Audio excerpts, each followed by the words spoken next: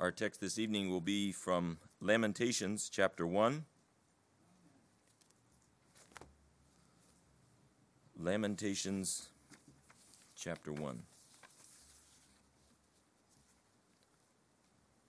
I would ask you to stand with me as we read one verse, and we will read the entire chapter in the course of the sermon. But as a start, we'll simply read one verse, verse 18. Lamentations chapter 1, verse 18. This is God's holy word. Verse 18, the Lord is righteous, for I have rebelled against his commandment. Hear, I pray you, all people, and behold my sorrow. My virgins and my young men are gone into captivity. Let us pray. O our great and glorious Father in heaven, I pray that you would help us to see something of your severity and your goodness this evening, that your word would speak to us. O Lord, you command us that those who speak should speak as the oracles of God. I do not know how to do that, and so I cast myself upon you. Fill me with the Holy Spirit, I pray, and I pray that your word would speak to all of us. O Lord, the lost, have mercy upon them, that they would not know your severity unmixed. Those who know you, I pray that we would constantly be rushing to our Savior, the Lord Jesus Christ, and resting upon him. Help us now as we look at your word for Christ's sake. Amen. Amen. You may be seated. Thank you very much.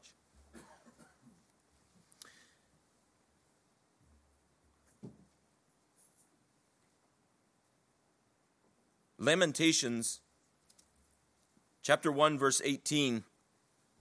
Jeremiah, we suppose it's Jeremiah who wrote the book of Lamentations, even though his name is not affixed to the book.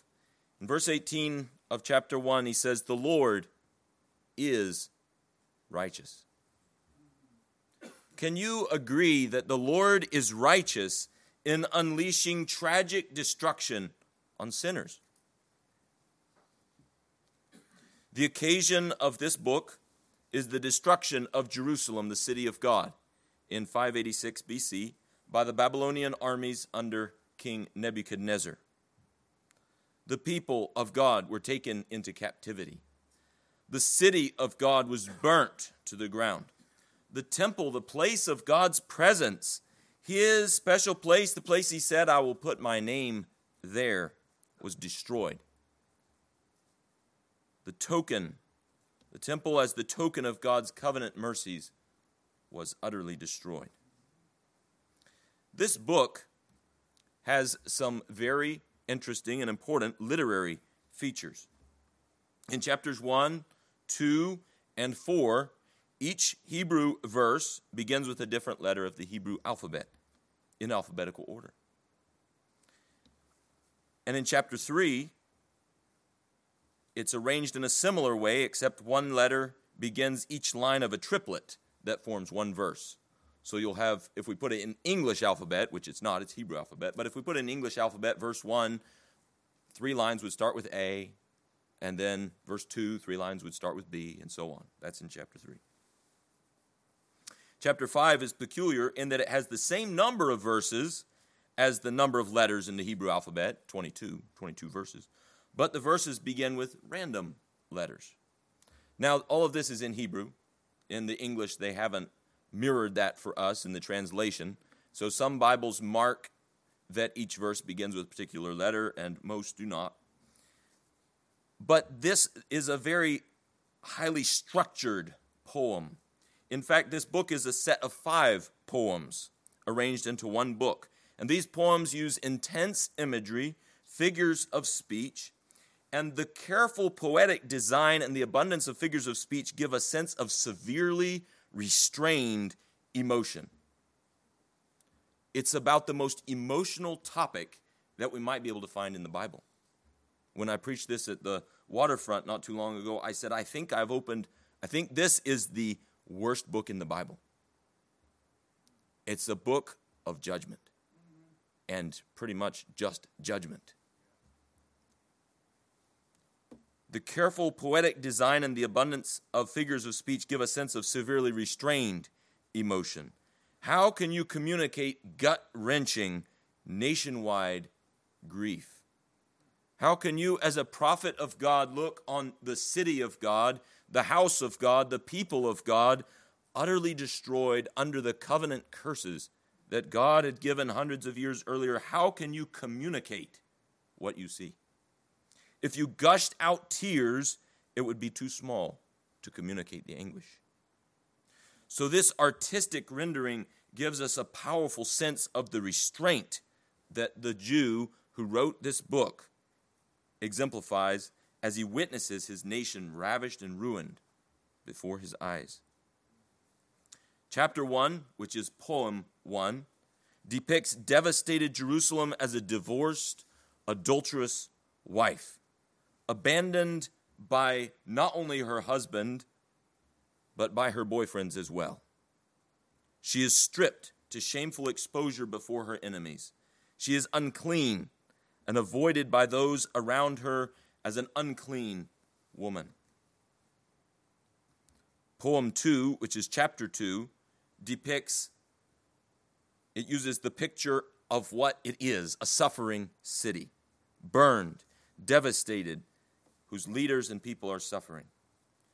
Poem 3, chapter 3, the longest chapter, depicts a man whom the Lord has afflicted. Poem 4, chapter 4, depicts the suffering of Jerusalem in literal statements without any ruling metaphor. He just talks about it the way it is. And then chapter 5, poem 5, is a prayer to God, bewailing the suffering that he has inflicted. And this evening, later on in the message, a little later on, we will read chapter 1. We won't read the whole book of Lamentations, but it's intended to be read as a book. Jeremiah, or whoever wrote it, under the inspiration of God's Holy Spirit, intended us to immerse ourselves in this picture of unutterable grief and suffering. But as we look at this book, as we approach it, what city is this that this book is describing? Upon what city did God pour out his fury? Let's think about Jerusalem's glory a little bit, because this is Jerusalem, the city of God. Remember the blessing that God gave to Abraham in Genesis. He said that Abraham would have a nation come from him, and that his seed would be like the stars of the heaven and like the sand on the seashore. God said, I will bless you. I will multiply you. Kings will come from you. For example, in Genesis 17, verses 7 and 8, he says, I will establish my covenant between me and thee and thy seed after thee in their generations for an everlasting covenant, to be a God unto thee and to thy seed after thee. And I will give unto thee and to thy seed after thee the land wherein thou art a stranger, all the land of Canaan, for an everlasting possession, and I will be their God. But for 400 years after that promise, he first sent them into slavery in Egypt. When they came out, he brought them out with great and glorious miracles, signs, and wonders. He split the sea for them to walk on dry ground. He gave them manna to eat. He gave them water from the rock in the dry wilderness. And then, through many temptations and trials, he brought them into the land of promise that he had promised to Abraham. It was a land that flowed with milk and honey. And in that land, he told them that one place would be more special than the rest of the entire land. Deuteronomy chapter 12, verses 5 through 7. The Lord will choose a place from your tribes where he will put his name. In other words, he'll make it identified with himself. There you shall bring all your sacrifices and offerings, and there you shall eat before the Lord and rejoice in all that you put your hand unto. And that eating that he's talking about is the sacrifices that some of the sacrifices that the Israelites would bring. They would kill the animal and then they would eat most of the body of the animal. They would eat the meat of the animal and offer a part of it as a sacrifice to God. They were worshiping before the Lord and eating, feasting before him of the sacrifice that they offered. So God was calling them to come and eat with him, dine with him in his place. And in that special place that God had appointed, in that special land, there was the temple, the symbol of God's presence. And not only was there the temple, but there was the king who would have his royal dwelling there as later. Think of David, the sweet psalmist of Israel. God took him from following the sheep and made him shepherd over God's people Israel. It was in Jerusalem, the city of Jerusalem, that God's king lived and ruled, and that God's house shone in all of its splendor and glory.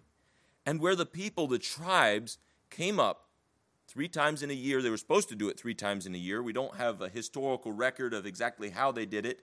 Early on in the times of the Old Testament, it appears that for a long time they didn't fulfill many of the feasts that God gave them. But God had commanded them to come up to Jerusalem and to worship him there. And so Jerusalem was the place where all Israel looked to as the center of their worship, their national pride, their glory, the identity of who they were. Jerusalem filled the minds of Israelites with joy. Like if you look at Psalm 122, verses 1 through 3, I was glad when they said unto me, let us go unto the house of the Lord. And that's not a 5-minute walk. That might be a 2 or 3 days journey where you have to camp out in the open on the way as you're going up to God's house. Our feet shall stand within thy gates, O Jerusalem. Jerusalem is builded as a city that is compact together, whither the tribes go up, the tribes of the Lord. Psalm 48 says, great is the Lord and greatly to be praised in the city of our God, in the mountain of his holiness.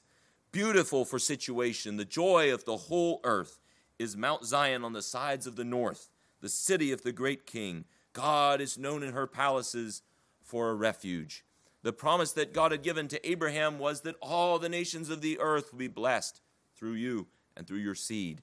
And the city of Jerusalem, as we see it here in Psalm 48, is depicted as the symbol of God's rule and God's reign over the entire earth and his blessing extending from Israel to the whole world.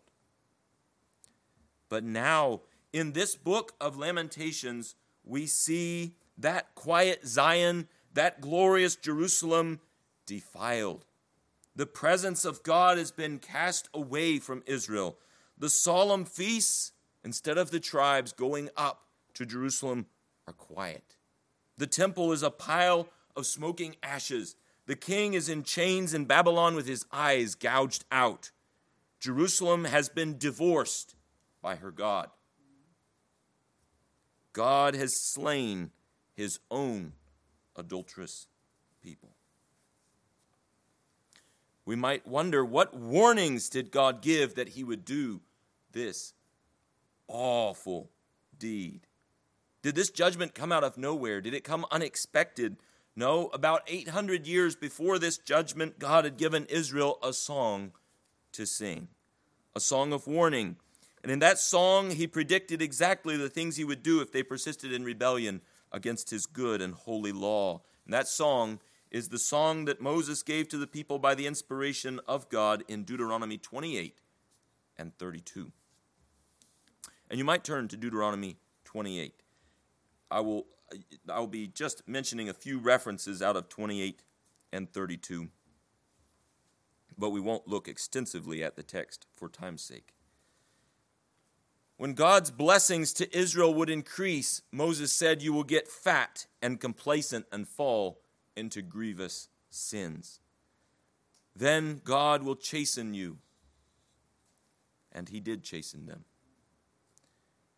And if you do not repent, he'll bring terrible judgments upon you beyond the chastening.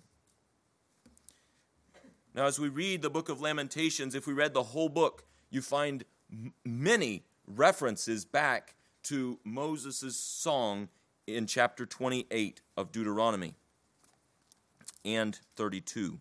The parallels are very striking.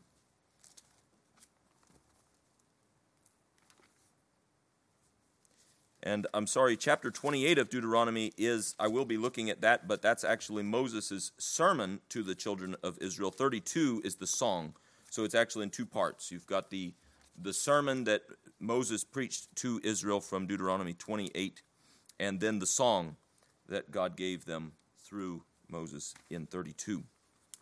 But both of these passages are reflected strongly in the book of Lamentations.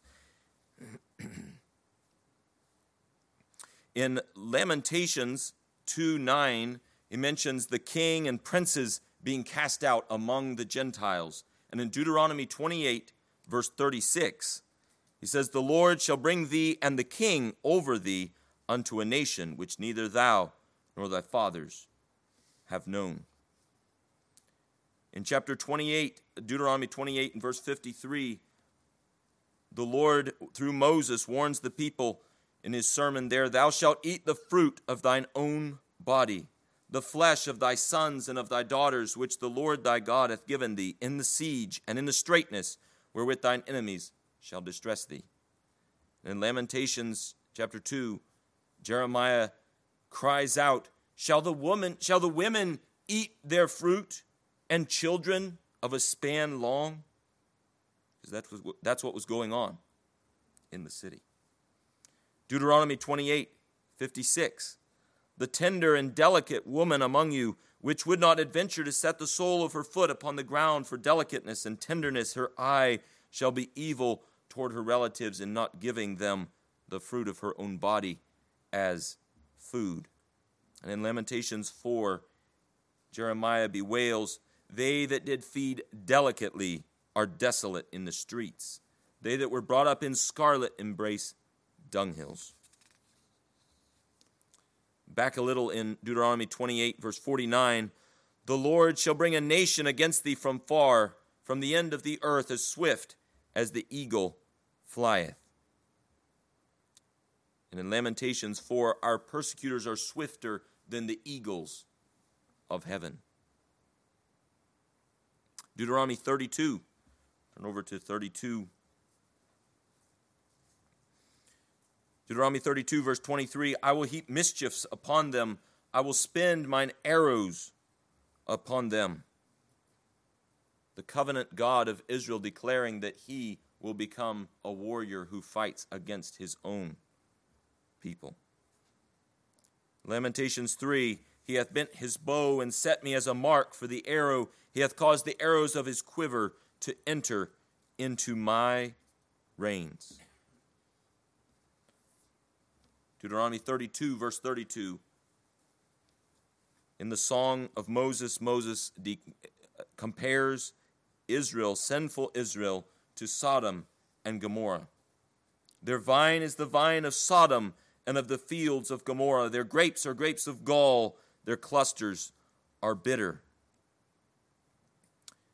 Lamentations 4:6, "The punishment of the iniquity of the daughter of my people is greater than the punishment of the sin of Sodom." And so if you were a Jew, an Israelite, and you read the book of Lamentations, and you were well versed in Deuteronomy, which you should be, and which many of those who did have God's word, who did study it, would have been, the priests, they would directly recognize what Jeremiah was talking about. He was declaring that the covenant curses that God had declared against his people for violating his law, breaking his covenant, that they were happening before their eyes. The Lord also sent prophets before this tragic destruction, like Isaiah and Jeremiah, who had declared that God's judgment would come if his people did not repent. The curse that God declared on his people would surely come. So God did forewarn his people of this judgment. In that verse that we read at the beginning, verse 18, he says, "Hear, I pray you, all people, and behold my sorrow." But why should we behold Jerusalem's sorrow? Why should we immerse ourselves in this book of lament? Why should we look at the gory picture of Jerusalem being destroyed. Jerusalem represents the world. Israel was a little world within the world when God chose Abram and said, I will bless you and make you a blessing to all the nations of the earth. A train of events began that shows us that through the law that he gave them, the expectations that he had of Israel, and then the chastenings and judgments that he brought upon them, that it's an example for the entire world to look and see. This is the holiness, righteousness, love, mercy, justice of God. But also Jerusalem represents the church of Jesus Christ, Christ's churches. Lamentations is a warning for God's professing people. We are tempted to take God's mercies for granted and think that just because we have a Temple Mount in Jerusalem, God has to protect it. According to what we know from Paul's letter to Ephesians, the church in that city was relatively healthy. But from Revelation, we learn that some years later, it looked good, but it was not. Now where is the church of Ephesus? Where is Grace Reformed Baptist Church of Ephesus? That whole region is under the domination of Christ-hating, Christian-killing Muslims. And it has been for over 1,000 years. Why? God allowed it. Just as God allowed Nebuchadnezzar to destroy Jerusalem for reasons that are in perfect accord with his justice and righteousness. Many of the churches of Jesus Christ that flourished in years gone by are gone. They are gone. So we must behold Jerusalem's sorrow as he commands us here in verse 18. Hear, I pray you, all people, and behold my sorrow. And possibly he's asking there for sympathy. He's calling all. It's a poetic call for all to come and behold it. But I believe we should also take it as God's command to us to look and perceive and understand God's righteousness and justice and his punishment of sin. What did the Lord do to Jerusalem? Let us obey this command in verse 18, and let's look. Let's behold the sorrow of Jerusalem. This book of Lamentations is not primarily a doctrinal book. It is not a psalm as such. It's not a prophecy. It is a lament, and we should read it as such. We should read it and take in the feeling, the experience of what the people who had been called the people of God were experiencing as they went under the judgment of the righteous, holy, good, loving, perfectly just God of the universe. This book leads us into a long, carefully structured experience of suffering the judgment of God. So let us read chapter 1 together. And what I mean there is I will read it to you. Lamentations chapter 1,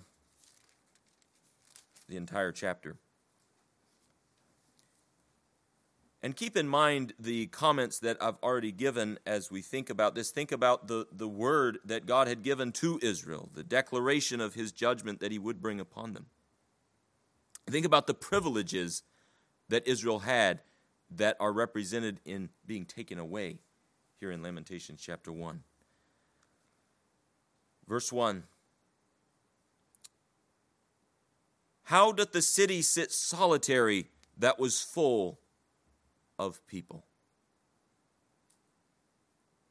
How is she become as a widow, she that was great among the nations? Remember, greatness among the nations and being full of people were part of the Abrahamic promise, the Abrahamic covenant. And princess among the provinces, how is she become tributary? She weepeth sore in the night, and her tears are on her cheeks. Among all her lovers, illegitimate lovers, she hath none to comfort her. All her friends have dealt treacherously with her. They are become her enemies.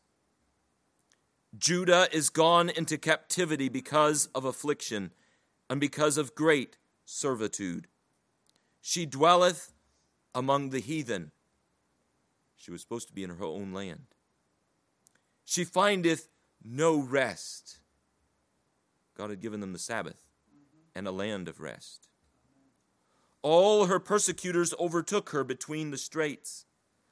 The ways of Zion do mourn, because none come to the solemn feasts. All her gates are desolate.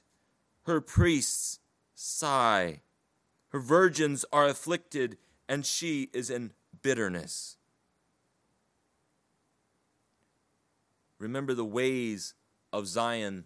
The roads that led up the mountain to Jerusalem were supposed to be filled 3 times a year with colorfully clad people bringing their sacrifices up to worship God. When he says, the ways of Zion do mourn because none come, it's in contrast to God's design, the beautiful experience of all the tribes of Israel going up to worship God. Now it's silent, empty, desolate. Verse 5, her adversaries are the chief, her enemies prosper, for the Lord hath afflicted her, for the multitude of her transgressions. Her children are gone into captivity before the enemy. And from the daughter of Zion all her beauty is departed. Her princes are become like harts that find no pasture, and they are gone without strength before the pursuer. Jerusalem remembered in the days of her affliction and of her miseries all her pleasant things that she had in the days of old, when her people fell into the hand of the enemy, and none did help her. The adversaries saw her and did mock at her Sabbaths. Jerusalem hath grievously sinned, therefore she is removed. All that honored her despise her, because they have seen her nakedness. Yea, she sigheth and turneth backward. Her filthiness is in her skirts. She remembereth not her last end. Therefore she came down wonderfully, terribly, astonishingly. She had no comforter. O Lord, behold my affliction, for the enemy hath magnified himself. The adversary has spread out his hand upon all her pleasant things, for she hath seen that the heathen entered into her sanctuary. They weren't allowed to do that. Whom thou didst command that they should not enter into thy congregation. All her people sigh. They seek bread. They have given their pleasant things for meat to relieve the soul. See, O Lord, and consider, for I am become vile. Is it nothing to you, all ye that pass by? Behold and see if there be any sorrow like unto my sorrow, which is done unto me, wherewith the Lord hath afflicted me. The Lord hath afflicted me in the day of his fierce anger. From above hath he sent fire into my bones, and it prevaileth against them. He hath spread a net for my feet. He hath turned me back. He hath made me desolate and faint all the day. The yoke of my transgressions is bound by his hand. They are wreathed and come up upon my neck. Guilt is no small thing. The righteous demand of God's law and God's judgment upon the sinner is depicted here as a chokehold, a chain around the neck. He hath made my strength to fall. The Lord hath delivered me into their hands, from whom I am not able to rise up. The Lord hath trodden under foot all my mighty men in the midst of me. He hath called an assembly against me to crush my young men. The Lord hath trodden the virgin, the daughter of Judah, as in a winepress. For these things I weep. My eye runneth down with water, because the comforter that should relieve my soul is far from me. Who is the comforter but the Lord himself? My children are desolate, because the enemy prevailed. Zion spreadeth forth her hands, and there is none to comfort her. The Lord hath commanded concerning Jacob that his adversaries should be round about him. Jerusalem is as a menstruous woman among them.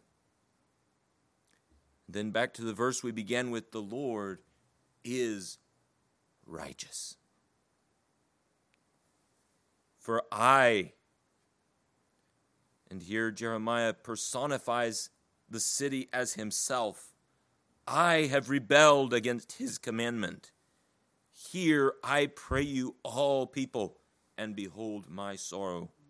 My virgins and my young men are gone into captivity. I called for my lovers. The word is illegitimate lovers, but they deceived me. My priests and my elders gave up the ghost in the city, while they sought their meat to relieve their souls. Behold, O Lord, for I am in distress. My bowels are troubled, my heart is turned within me, for I have grievously rebelled. Abroad the sword bereaveth, at home there is as death. They have heard that I sigh, there is none to comfort me. All my enemies have heard of my trouble. They are glad that thou hast done it. Thou wilt bring the day that thou hast called, and they shall be like unto me. Let all their wickedness come before thee, and do unto them as thou hast done unto me. For all my transgressions, for my sighs are many, and my heart is faint. And thus ends just the first poem in Lamentations.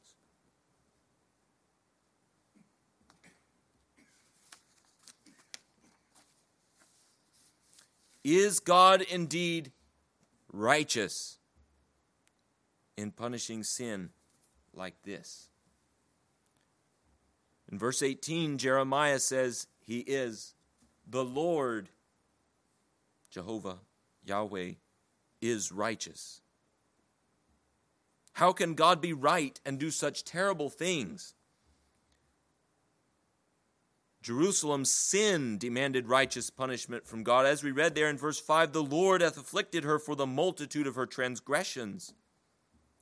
Verse 8, Jerusalem hath grievously sinned, therefore she is removed. And in verse 18, the Lord is righteous, for I have rebelled against his commandment. Verse 20, I have grievously rebelled. Verse 22, all my transgressions. They didn't love his assemblies that he gave them, so he took away their assemblies. The joy of their national gatherings was to be a prominent feature of their lives 3 times a year. They were supposed to come up at the Passover and at the Feast of Tabernacles and at the Feast of Weeks. They were supposed to come up, all the men in the nation were to come up with their sacrifices, and they were supposed to feast together at God's house. Well, they despised those assemblies, so he stopped them altogether. They loved idols, so he sent them away to foreign lands where they could worship idols without any restrictions. They didn't thank him for the corn and the wine, the honey and the milk. They took it for granted and trusted their own strength and their idols, and he took away their food and their abundance. They committed adultery freely, and now their wives were raped and defiled. They held grudges and took personal revenge, and so God brought murderers and destroyers against their lives. They lied and bore false witness, and their society collapsed. The courts, the upholders of truth, are silent. There is no appeal for truth in a place that has had all law wiped out. There's only anarchy and confusion. The assembly of the elders where those lies were told were silent and still. They ignored God's Sabbath. They griped against them. When will the Sabbath be passed so we can go and sell our corn and wheat? Now God took them away. And the Gentiles mock them for their Sabbaths. And they labor as slaves for their oppressors every day. All sin demands judgment. People say that a picture is worth 1,000 words. Well, look at your picture here in Lamentations. Behold her sorrow, the sorrow of Jerusalem, until you know what judgment means. Lamentations is the word picture that tells us what judgment looks like. And my friends, sin will do the same to you and to me. God's wrath follows sin like bees follow the smell of nectar. God's wrath, though it was delayed for 500 years, like Judah, will always come through. The promises of judgment made to the generation standing outside Jerusalem, looking back at their destroyed city, they saw that the promises of judgment would surely come to pass. Sin is not just a mistake that we make. It's not a disease that we are a victim of. Sin is not just a little boo-boo. It's not just, well, I kind of screwed up there. Sin is not a little thing. Every deceitful thought, every hateful word, every lustful glance deserves separation from God. It deserves gnawing hunger, unquenchable thirst, unimaginable torture. Every sin deserves the burning of hell for all eternity, because every sin is directed directly at the righteousness and holiness of the eternal, infinite, good, perfect, righteous God. So if every sin deserves such judgments as we have described and as we've seen in Lamentations, how can God not roast every one of us in the fire of his wrath? Well, if we turn the clock of time forward a few more 100 years from the time of Jeremiah, and we stand outside Jerusalem again beneath the hill called Calvary, and we look up not at a burning city, but at a strange picture. The city is rebuilt. The city is complete. The temple shines again in beauty and splendor, it appears. But there is a cross on the hill of Calvary, and the perfect and sinless Son of God is hanging on that cross. Just as Israel was God's son and the heir of God's blessings, Jesus is God's true son and the heir of God's sweetest blessings. And where Israel fell into idolatry and sinned grievously against God, the Son of God, Jesus Christ, never fell and always overcame temptation with perfect holiness. He loved God perfectly and obeyed God's law every day of his 33 years on this earth. But standing outside Jerusalem, we look up at him. Before he's on the cross, he's led out of the city. On Passover day, when he should be inside with those crowds of people worshiping God. When he should be feasting with the great multitude, he is cast out of God's city, led out, guided out under armed escort, and he's carrying a cross for his own execution. Look at our beautiful Savior, the Lord Jesus Christ. He is in bitterness and afflicted, as we read in Lamentations of the judgment of God on Jerusalem. His beauty is departed. Look at him. He cries out, "I thirst." Just like we see in Lamentations, no food, no drink. In the suffering of God's wrath, there is our Savior thirsting on that cross. Look up at the Lord Jesus on that cross outside of the city. He is naked. as naked as the city of Jerusalem was in her shame and degradation. All honor is taken away. But unlike Jerusalem, his nakedness is not his own. It is ours. He has taken the judgment shame of his people. Look at him. His bowels are troubled. His heart turned within him. He cries, my God, why hast thou forsaken me? Why? Why has God forsaken him? We could understand Lamentations when Jeremiah says, the Lord is righteous, for I have rebelled. But how can Christ say, the Lord is righteous, for I have kept his commandments, and here I am upon this cross? He was made sin for his people. Amen. Just like sin brought the holy fire of God's wrath down on Jerusalem, it did the same on Jesus. The Father sent his Son to suffer for his people on this earth. The Son of God agreed to do it fully and freely. Jesus took the sin of his people upon himself, and he suffered the genuine judgment of God against sin in his own body on the tree. Only the Son of God could bear such a weight, such a burden, as the nature of as the Son of God took the human nature upon himself, as God became a man not by changing into a man, but by taking the human nature to the person of the Son of God, and became one person, Jesus Christ, the Son of God and Son of Man. He carried that terrible weight of God's wrath for those sinners who are his people. Amen. All those who are united to him will be forgiven of their sins, redeemed from the curse, and will never face the judgment of Almighty God. Even those of old Jerusalem who looked forward by faith to the Lamb of God while the fires of God's judgment burned around them were secured by the work of redemption that Christ Jesus would do. How did Jeremiah escape the wrath of God?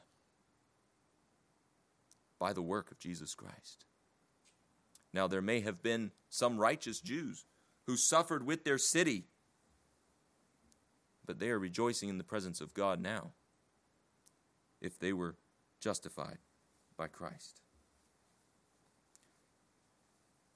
Christ's people trust in him for their right standing before God. They repent of their sins and turn from evil. The Holy Spirit dwells in them and they walk with him day by day. Does that describe you? Do you trust him? Do you walk with him day by day? Are you growing in love for him? If you never turn from your wicked ways, which we're all born into, it's not just your wicked ways, but my wicked ways. If you never turn from your wicked ways and never trust the all-sufficient work of Christ, you will forever suffer the tragic, traumatic, terrible wrath of God. So now, if we do believe in Christ, and if we are safe in Christ's righteousness, justified by him, should we dismiss Lamentations as irrelevant? In Christ we're safe, so what use is Lamentations to us? We should just get on with merrier things. No, it is very profitable for us. Think often of the danger that Christ has saved you from. I think one of the sources or roots of our coldness and our lack of love for our Savior is that we forget what he's done for us. Amen. Jesus said of that woman who broke the bottle of ointment over him and wiped his feet with her hair and her tears, he said she was forgiven much and she loved much. When we see what we've been saved from, we will love Christ more. Amen. And we'll serve him more willingly. And also we must be warned, individuals, churches, nations, families, who profess to know God are not immune to God's judgments. Amen. Jerusalem, in another part of in one of the prophets, they're quoted as saying, the temple of the Lord, Jeremiah quotes them as saying, the temple of the Lord are these. In other words, God's temple is here.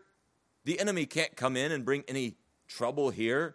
God is protecting us. God's word is with us. We have God's servants on our side. We have the king, the son of David. We have priests and elders in our land who know God's will. We can't be under the judgment of God. Jerusalem was in ashes shortly after that. Jeremiah himself writes this book, probably, even though we don't know absolutely for sure because his name is not in there. Families and nations and churches and individuals who profess to know God are not immune to God's judgment. And individuals, churches, and families who really do know God are not immune to God's chastening.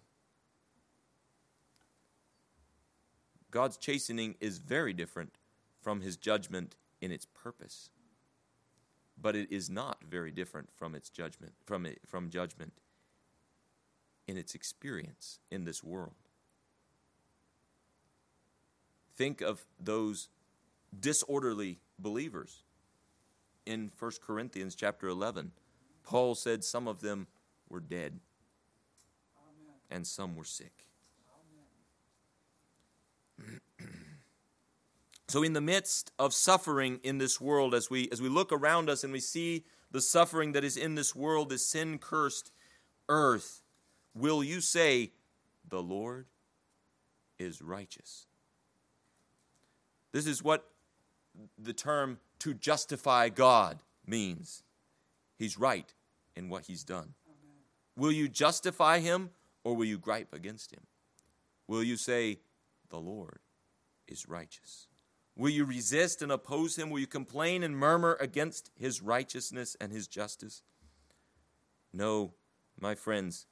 Instead, whenever we see great suffering in our world, one of our responses should be what we see later in Lamentations, chapter 3, verses 39 through 41. Wherefore doth a living man complain? A man for the punishment of his sins. Let us search and try our ways and turn again to the Lord. Let us lift up our heart with our hands unto God in the heavens. We have transgressed and have rebelled. Thou hast not pardoned. So we should confess our sinfulness and the sinfulness of our nation, the sinfulness of our families, the sinfulness of our church, the sinfulness that we are. We should recognize God's righteousness in wiping us off the face of the earth.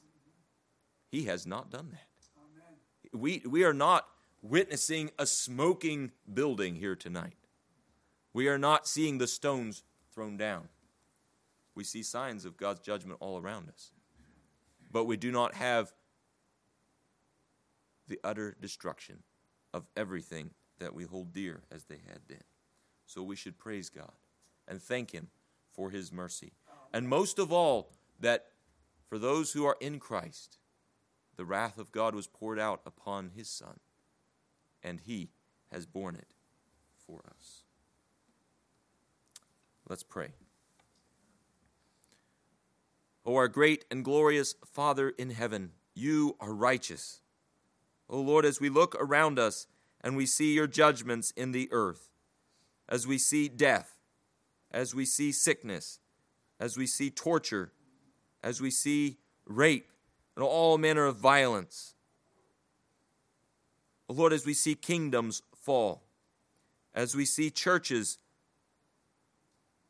silenced and taken away, Lord, as we see families disgraced, as we see individuals chastened and punished, and, O Lord, as we contemplate your word that tells us that eternal destruction awaits all the wicked, we say, the Lord is righteous. We are not. We have sinned.